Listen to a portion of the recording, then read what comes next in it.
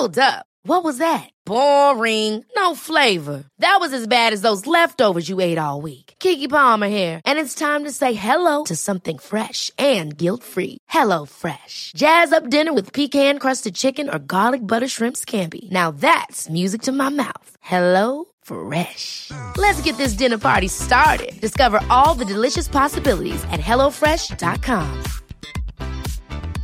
Ready to pop the question?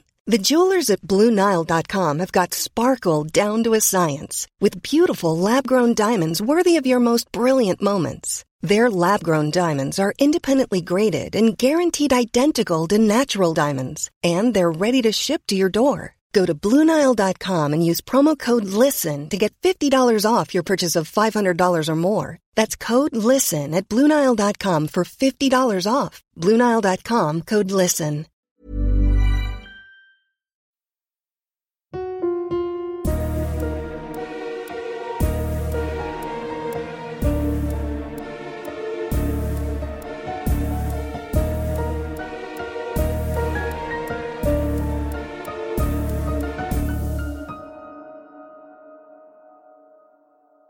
Du lyssnar på Skräcken i vitögat. En podd som får nackhåren att resa sig. Har du någonsin fått kontakt med andevärlden? Vissa personer är mer mottagliga än andra. Barn som har ett mer öppet sinne brukar kunna se det vi vuxna inte ser. Gestalter som inte har hemma i vår alldagliga vardag. Saker som flyttar på sig och mystiska ljud. Knarrande steg trots att ingen är där. Ibland fungerar vissa platser där fruktansvärda saker har hänt som portaler till andra sidan. Där förlorade själar som ännu inte hittat ljuset befinner sig i ett limbo och återupplever sin traumatiska död igen och igen. Vissa andar vet inte om att de lämnat jordelivet när de befinner sig i detta limbo. De lever med ena foten i vår värld och den andra foten på andra sidan. Och mitt i allt försöker de febrilt förstå varför ingenting är som det ska. Varför ingen svarar dem när de pratar. Varför de inte kan hitta sina saker där de lagt dem. Och varför någon annan sover i deras säng. Veckans första berättelse utspelar sig i en storstad långt bort. På en plats där två vänner kommer väldigt nära andra sidan. Den heter rum 222. Hotellet Din är beläget mitt på Khao San Road i Bangkok. Så fort man tar ett steg utanför entrén hamnar man mitt i smeten. Matoset ligger som en tjock dimma i den fuktiga luften. Mopeder som tutar. Tuk-tuk som tar sig fram på den överfyllda gatan med fulla turister. Ett fullständigt kaos. Antingen hatar man eller så älskar man Bangkok, säger de. För mig var det sistnämnda. Jag älskar det faktumet att man kan få vad man vill, när man vill i Bangkok. Staden som aldrig sover. Vi reste på en tight budget, men unnade oss ändå ett riktigt hotell istället för att checka in på ännu ett hostel väl i Bangkok. Det var så billigt ändå eftersom Din låg i det stökiga backpackerområdet. Det var ett nedgånget och slitet hotell, men osedvanligt populärt och alltid fullbokat på grund av takpoolen som kom på köpet. Mitt i Bangkok är det långt till närmaste strand och att ha tillgång till pool där man kan svalka sig är värt en liten slant extra. Din var ett sånt där hotell där de har lagt hela renoveringsbudgeten på receptionen och lobbyn och poolområdet förstås. Fasaden var sliten och på bokningssidorna på nätet såg det ut som ett fint och fräscht hotell med blänkande marmorgolv i lobbyn och stenstatyer vid poolen som föreställde små elefanter som sprutade vatten. Och de klassiska handduksvanarna på sängarna förstås. Men bilden man fått av hotellet ändrades när man väl kom dit och såg de schabbiga mörka rummen som till och med kunde vara kackerlacks infesterade om man hade otur. Sängarna var hårda och många rum hade fönster som vett ut mot den stökiga gatan utanför där festen aldrig tog slut. Men det fanns i alla fall riktiga toaletter på hotellet, så vi klagade inte. Vi hade sett mycket under våra 3 månader på resande fot, backpackandes i Asien. Vi var barndomsvänner, Mattias och jag. Det var kanske svårt att förstå varför vi fortfarande var vänner, för vi var väldigt olika egentligen. Mattias har alltid varit den obekväma typen, som har torr humor och är väldigt korrekt. Jag är mer spontan till min natur, rolig om jag får säga det själv, och utåtriktad. Men vi har alltid varit en bra match vi två. Särskilt på resande fot kompletterar vi varandra väl. Han höll tillbaka mig, eller tvärtom så pushade jag på när det behövdes. Och vi hade knappt bråkat hittills, förutom några småtjafs som har till när man umgås 24/7. Det var långa ringlande köer med ungdomar bärandes på tunga ryggsäckar i lobbyn på D&D Inn vid incheckning. Vi fick nyckeln till rum 222 och letade oss upp till de ringlande korridorerna på andra våningen.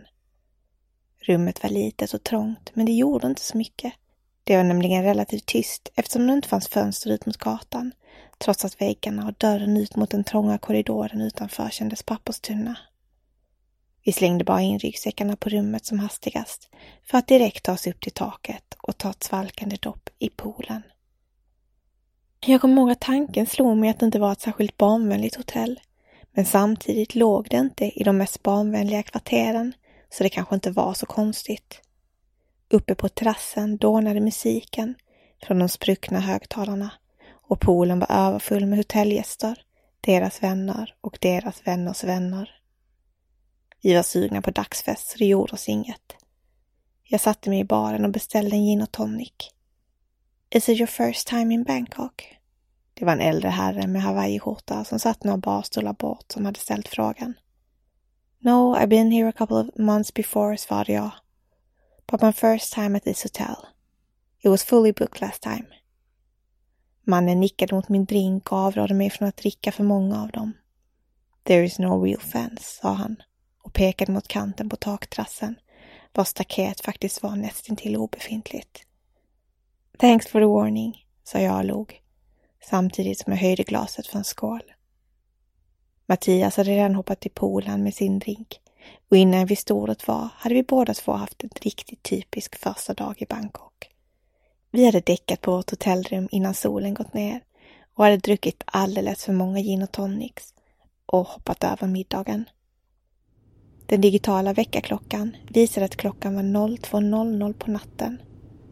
Det var tyst i rummet, förutom ljudet från AC:n och ett droppande ljud från kranen på toaletten.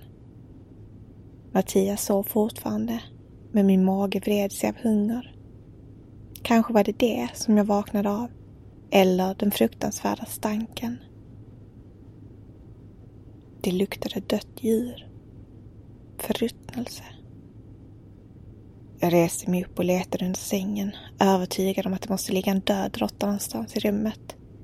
Heltäckningsmattan var fläckig, men under sängen var det tomt och jag kunde inte klura ut var stanken kom ifrån. Med en t-shirt för ansiktet ropade jag på Mattias att han skulle vakna. Lobbyn var nästan till tom, på när några stökiga fulla ungdomar som ramlade in genom entrén. Bakom disken satt receptionisten och sov. Jag harklade mig för att hon skulle vakna och förklarade situationen att vi behövde byta rum. Vi kunde inte bo kvar i rum 222 på grund av stanken. Sorry, we are fully booked, förklarade hon och ville följa med upp på rummet och ge oss en big discount om lukten inte gick att få bort med doftspray. Jag gick motvilligt med på hennes erbjudande. Det kommer aldrig gå, sa jag till Mattias i hissen. Inget kommer ta bort den där stanken. Väl i rummet så slogs vi av en instängd doft. Men inget annat. Lukten av kadaver var som bortblåst. Receptionisten sprayade lite med sitt doftspray som luktade kemiskt av vanilj. Och jag gick med på hennes erbjudande om 20% rabatt vid utcheckning. När hon hade gått frågade jag Mattias, visst kände du också lukten? Han svarade att det inte hade luktat gott, men att han var så trött att han inte riktigt visste hur illa det var. Det kanske bara var matoset och sopor från gatan som letade sig in genom ventilationen, försökte han förklara bort det med. Jag godtog förklaringen, men hade en märklig känsla i magen när vi lämnade rummet för att hitta en matvagn med pad thai. Khao Road kryllade av tiggande barn även på natten. De sålde rosor till par som satt åt på uteserveringar och försökte sälja armband till festande backpackers. Vi hade satt oss vid ett bord på baren precis in till hotellet och hade precis fått in 2 öl när 3 pojkar i kanske 7-årsåldern, alla med snaggade huvuden, kom fram till vårt bord med hela sin kollektion av färgglada, flätade armband. Buy one for your girlfriend. En av dem satte på mig ett armband innan jag blinkade. You try. No thank you, sa jag och försökte ta mig armbandet, men det satt fast. Pojken som nu stod med sin hand utsträckt och tittade på mig med bedjande blick hade på något blixtsnabbt sätt fäst armbandet i en knut som kändes omöjligt att få upp utan att förstöra det. You pay, sa han och tryckte sin hand mot mig. No pay, bad luck. Okej, sa jag. Men när jag skulle ta upp min plånbok var den borta. You pay, skrek pojken och fick sina vänner att även de skrika i kör med honom. You pay, bad luck, bad luck. You pay, bad luck, bad luck. Jag letade febrilt efter plånboken. Den var inte i bakfickan där jag hade lagt den.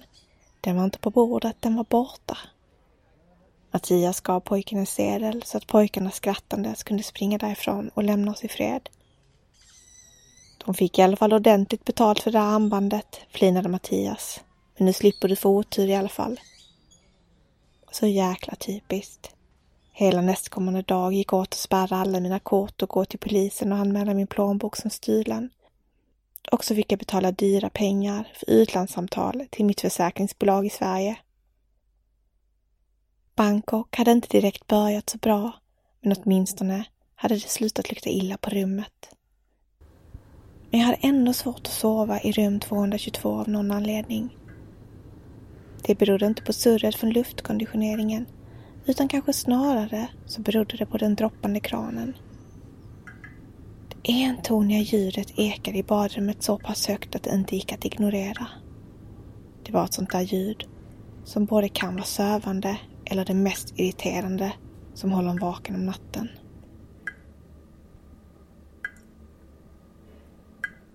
Mattias andades tungt i sängen bredvid mig när de röda siffrorna på väckarklockan slog om till 02:00 och jag låg klarvaken i sängen men ryckte till när någon plötsligt drog i dörrhandtaget.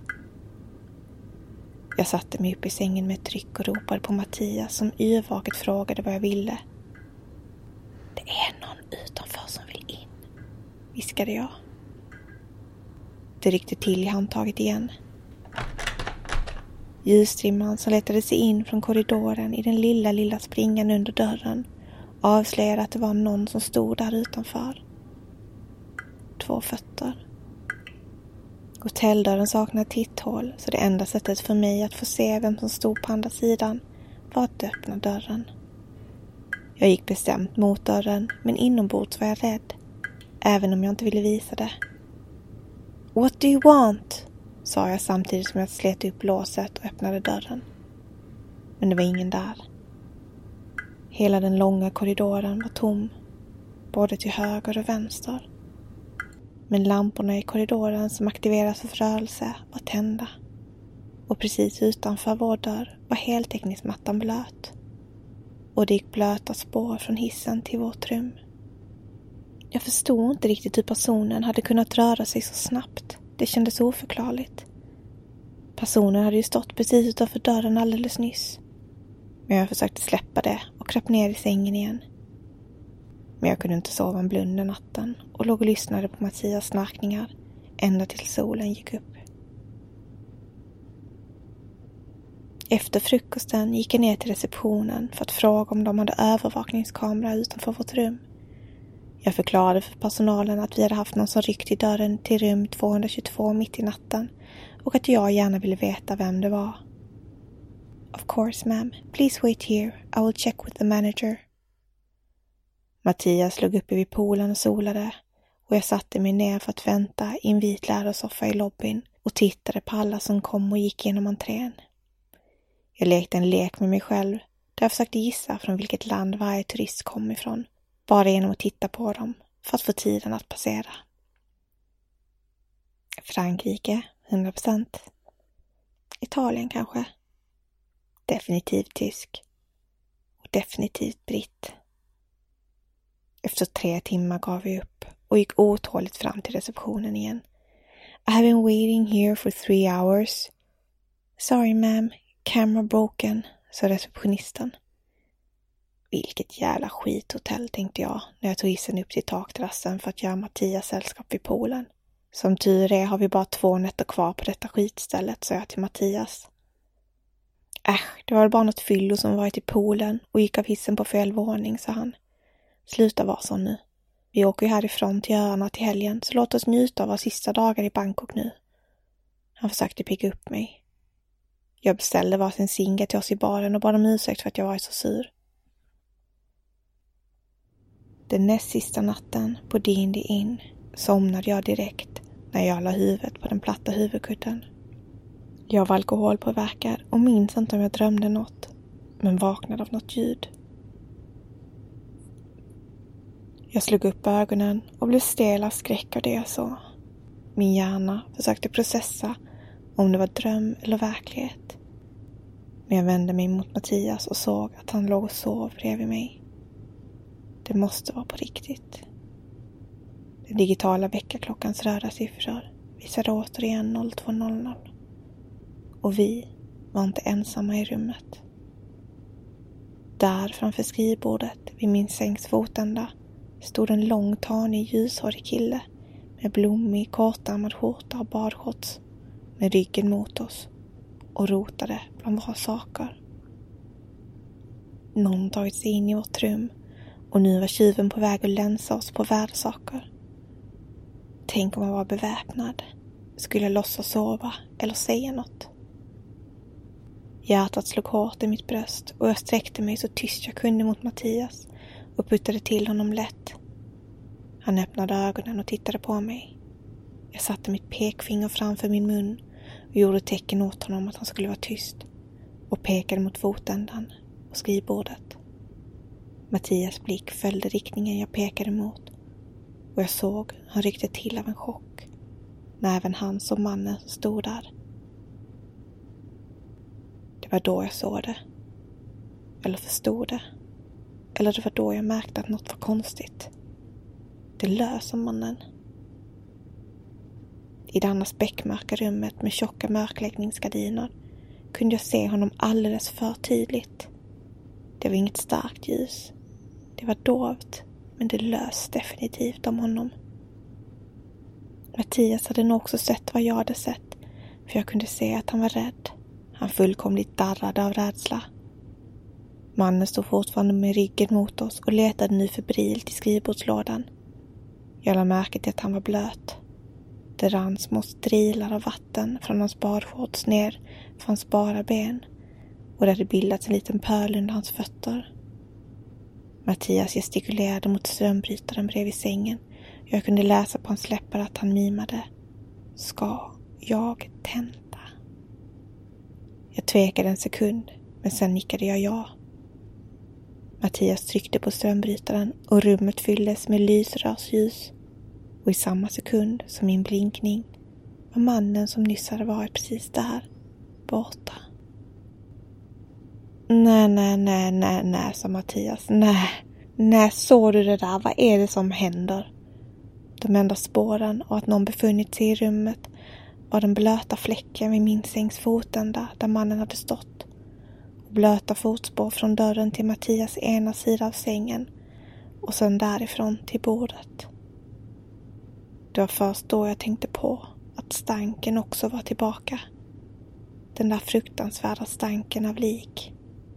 Den jäveln har stått här och tittat på mig när jag sover, skrek Mattias. Vi rusade ut i bara underkläderna i korridoren och satte oss på en bänk lite längre bort. Och där satt vi halvnakna och bara tittade ut genom fönstret för att se hur det sakta ljusnade. Det var först när det verkligen hade blivit morgon som vi vågade oss in på rummet igen och kunde konstatera att alla våra saker var kvar. Våra pass, våra kontanter. Allt var i oordning på skrivbordet, men varenda värdesak fanns kvar på rummet. Mattias pass låg slängt på golvet. Det är som att han letat efter något, men inte hittat det han letat efter, viskade jag. Jag sov inte en enda natt på det här jäkla hotellrummet, konstaterade Mattias. Vi spenderade dagen på att gå runt med våra tunga ryggsäckar från hotell till hotell i området för att försöka hitta ett annat rum att bo på vår sista natt i Bangkok. Men det var omöjligt. Överallt var det fullbokat och det var först nästa dag som vi skulle resa vidare. Vi bestämde oss för att checka ut från D&D Inn ändå, trots att vi inte hade någon annanstans att ta vägen. "Everything okay, ma'am?" frågade receptionisten. Jag bara nickade trött och orkade inte ge någon vidare förklaring till varför vi checkade ut en dag tidigare. Vi bestämde oss för att åka till terminalen där vår båt skulle avgå nästa morgon och kom fram till att vi lika gärna kunde spendera natten i väntsalen där. Det var lika bra. Som sagt, vad som helst förutom en natt till på rum 222. Vi beslagtog varsin bänk i terminalen och Mattias la sig för att sova på det hårda underlaget med sin fjällräven ryggsäck som huvudkudde. Jag var fortfarande skärrad och försökte sysselsätta mig med att läsa en tidning som någon hade glömt kvar på bänken. Det var gårdagens nummer av Bangkok Times. Jag bläddrade förbi ledarsidan och ögnade igenom rubrikerna av de lokala nyheterna. Min blick fastnade på en liten kort notis med rubriken 5th anniversary for mysterious death at D&D Inn. Den korta texten förklarade att det nu gått 5 år sedan en tysk turist vid namn Jacob Müller hade hittat stöd utanför entrén till D&D Inn. Han hade antagligen ramlat eller hoppat ner från takterrassen klockan 02.00 natten för precis 5 år sedan. Och än idag vet polisen inte om han begick självmord eller om något annat hänt honom. Kanske blev han puttad. Utredningen hade lagts ner i brist på bevis. Hotellets övervakningskamera hade inte fungerat och det fanns inga vittnen. Så det hade aldrig gått att utreda vad som hade hänt. Den sista meningen i notisen gav mig kalla kårar. En true crime-dokumentär har tagit upp fallet om hans mystiska död. Och efter det är det mest bokade rummet på hotellet det rum som Jacob Müller ska ha bott på. Rum 222.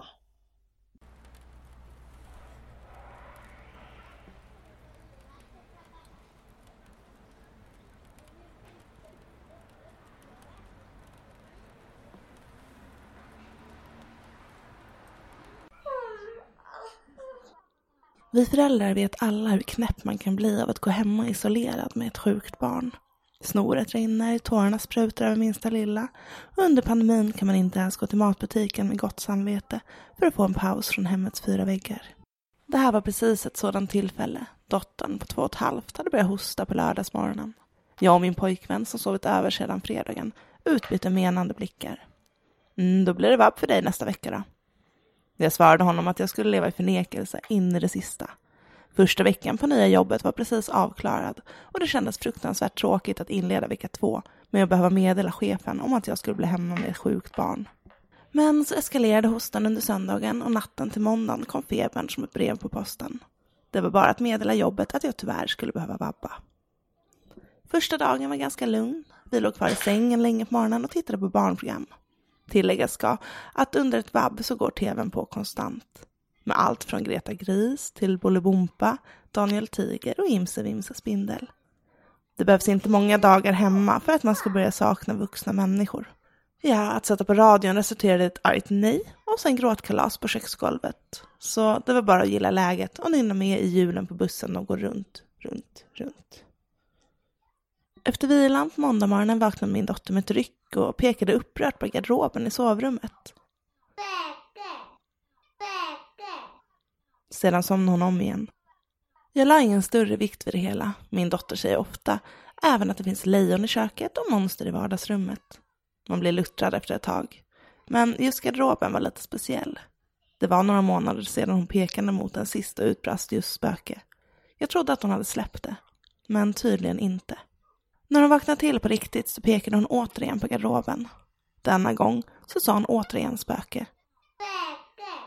Sedan sa hon en mormor. Nu började jag bli nyfiken. Hur långt räckte hennes fantasi egentligen?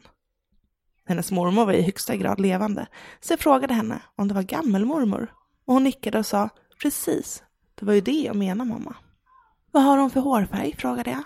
Och hon svarade att spöket hade kort vitt hår. Hon är lite rund. Min mormor var en liten rund kvinna med kort vitt hår. Och jag log vid tanken på henne. Jag kunde sakna henne så ruskigt mycket ibland. Det hela kändes inte alls läskigt, om än lite märkligt. Såg dottern någonting jag inte såg? Eller var det bara ett barns fantasier? Lägenheten vi bodde i var inte läskig. Den kändes trygg och vänlig. Innan min dotter föddes hade jag och hennes pappa bott i en annan lägenhet i huset, i den andra trappuppgången på bottenvåningen. Där hade det hänt en del konstiga saker, och ryktet i huset gick om en vaktmästare som gick igen. Jag avskydde källaren och drog mig för att gå igenom trapphuset sent på kvällen. Men i nya lägenheten hade jag aldrig känt av någon närvaro. Dagen gick och vabbet fortsatte. Jag minns att jag tittade på mobilen och förundrades hur det fortfarande kunde vara den 3 oktober. Det var en fruktansvärt lång dag. På kvällen när dottern hade somnat ringde min pojkvän. Vi pratade en liten stund innan han frågade om han inte fick komma över. Klockan var 9:30, men ja, det var klart han fick det. Tilläggas ska att min särbo var fruktansvärt rädd för spöken. Han sa alltid att han tog hand om inbrottstjuvarna, så skulle jag ta hand om andevärlden. Och det var helt okej för mig. Vi såg en film, älskade och gick och la oss. Sedan bestod natten av en febrig dotter som vaknade flera gånger i timmen fram till någon gång runt 05 på morgonen. Hon fick vatten, Alvedon och nässpray. När min killes alarm ringde vid 06:30 var vi bägge hålögda. Jag hade erbjudit honom att smita ut och sova på soffan, men han hade stannat kvar i sovrummet med oss. Och det var jag tacksam för. Han var en väldigt fin person och jag var glad att han alltid fanns där, både för mig och för min dotter. Han smet iväg och jag och dottern somnade en stund. När hon vaknade tittade vi på barnprogram igen, när hon plötsligt pekade mot garderoben igen. Gammelmormor! Hej gammelmormor! Mår du bra gammelmormor? Det var inte läskigt, bara märkligt. Jag visste att hon hade feber och feberdrömmar i vaket tillstånd är inte helt orimligt för ett barn i den åldern. Dagen fortgick med pyssel i köket, ut och gå i hallen med dotterns leksakshundar och plocka fjädrar och dammsuga glitter. Glitter är för övrigt djävulens påfund. Det tror jag att de flesta föräldrar kan skriva under för. På eftermiddagen gick vi ner för att slänga sopor i sophuset på innergården. Min dotter pekade mot grannens dörr och sa, bebis, jättefin bebis. Det var inget konstigt i sig. Förutom det faktum att grannarna för bara några dagar sedan just hade kommit hem från BB med en liten bebis. Och det fanns inte en chans på 1000 att min dotter hade kunnat veta det. Jag frågade henne lite nyfiket. Hur kunde du veta det? Vi gick in i trapphuset och hon funderade lite medan vi väntade på hissen. Så svarade hon att en granne hade berättat det för henne. En man med hammare i byxorna, som hon uttryckte det. Nu gick det kalla kårar längs min ryggrad. En känsla av att vara iakttagen kom över mig. Och jag hoppade till när hissen plingade till. Eftermiddagen övergick till kväll och när dottern somnat stod jag i köket och diskade undan efter middagen. När jag plötsligt kände som om någon lade en kall hand på min vänstra axel. Jag vände mig om, men köket var tomt. Jag kände mig alldeles skakig och så fort jag hade diskat klart gick jag och la mig in hos dottern fastän klockan bara var 21. Tänkte att jag också höll på att få feber. Att det hela bara var inbildning. Den natten drömde jag mardrömmar om en lång man med ljust skägg och mörka ögonbryn. Jag drömde att han stod bredvid fotändan av sängen och iakttog oss när vi sov. Nu sitter jag här i vardagsrummet. Min dotter huserar runt och gör kaos, saker överallt. Daniel Tiger i bakgrunden. Emellanåt vänder hon sig mot hallen och vinkar och säger hej granne. Jag vågar inte titta ut i hallen och på grund av restriktionerna så måste vi vara hemma i minst 3 dagar till innan vi kan lämna hemmet för jobb och förskola. Nu satte sig dottern i ingången till hallen med sin röda boll. I bakgrunden Daniel Tiger. Hon rullar bollen. Och vet ni vad det värsta är? Bollen kommer tillbaka. Det här är ett nödrop på hjälp från ett vardagsrum mitt i vabbet. Någonstans i Skåne. Hjälp oss. Kom gumman. Du har lyssnat på Skräcken i vitögat. En produktion av Sevo Neblin Media.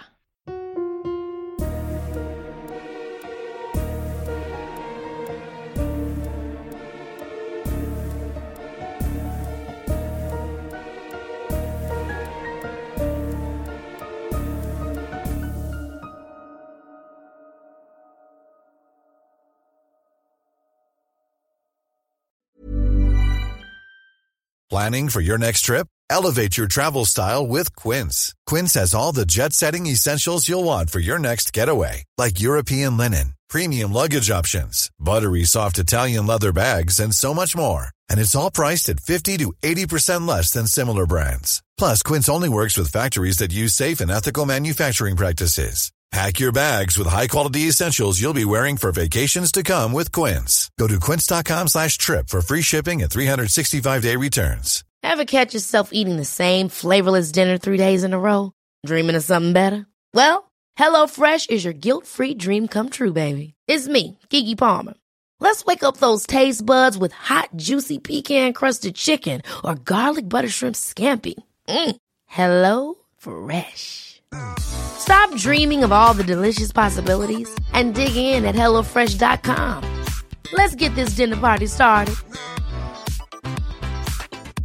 When it comes to your finances, you think you've done it all. You've saved, you've researched, and you've invested all that you can. Now it's time to take those investments to the next level by using the brand behind every great investor, Yahoo Finance. As America's #1 finance destination, Yahoo Finance has everything you need, whether you're a seasoned trader or just dipping your toes into the market. Join the millions of investors who trust Yahoo Finance to guide them on their financial journey. For comprehensive financial news and analysis, visit yahoofinance.com, the #1 financial destination, yahoofinance.com.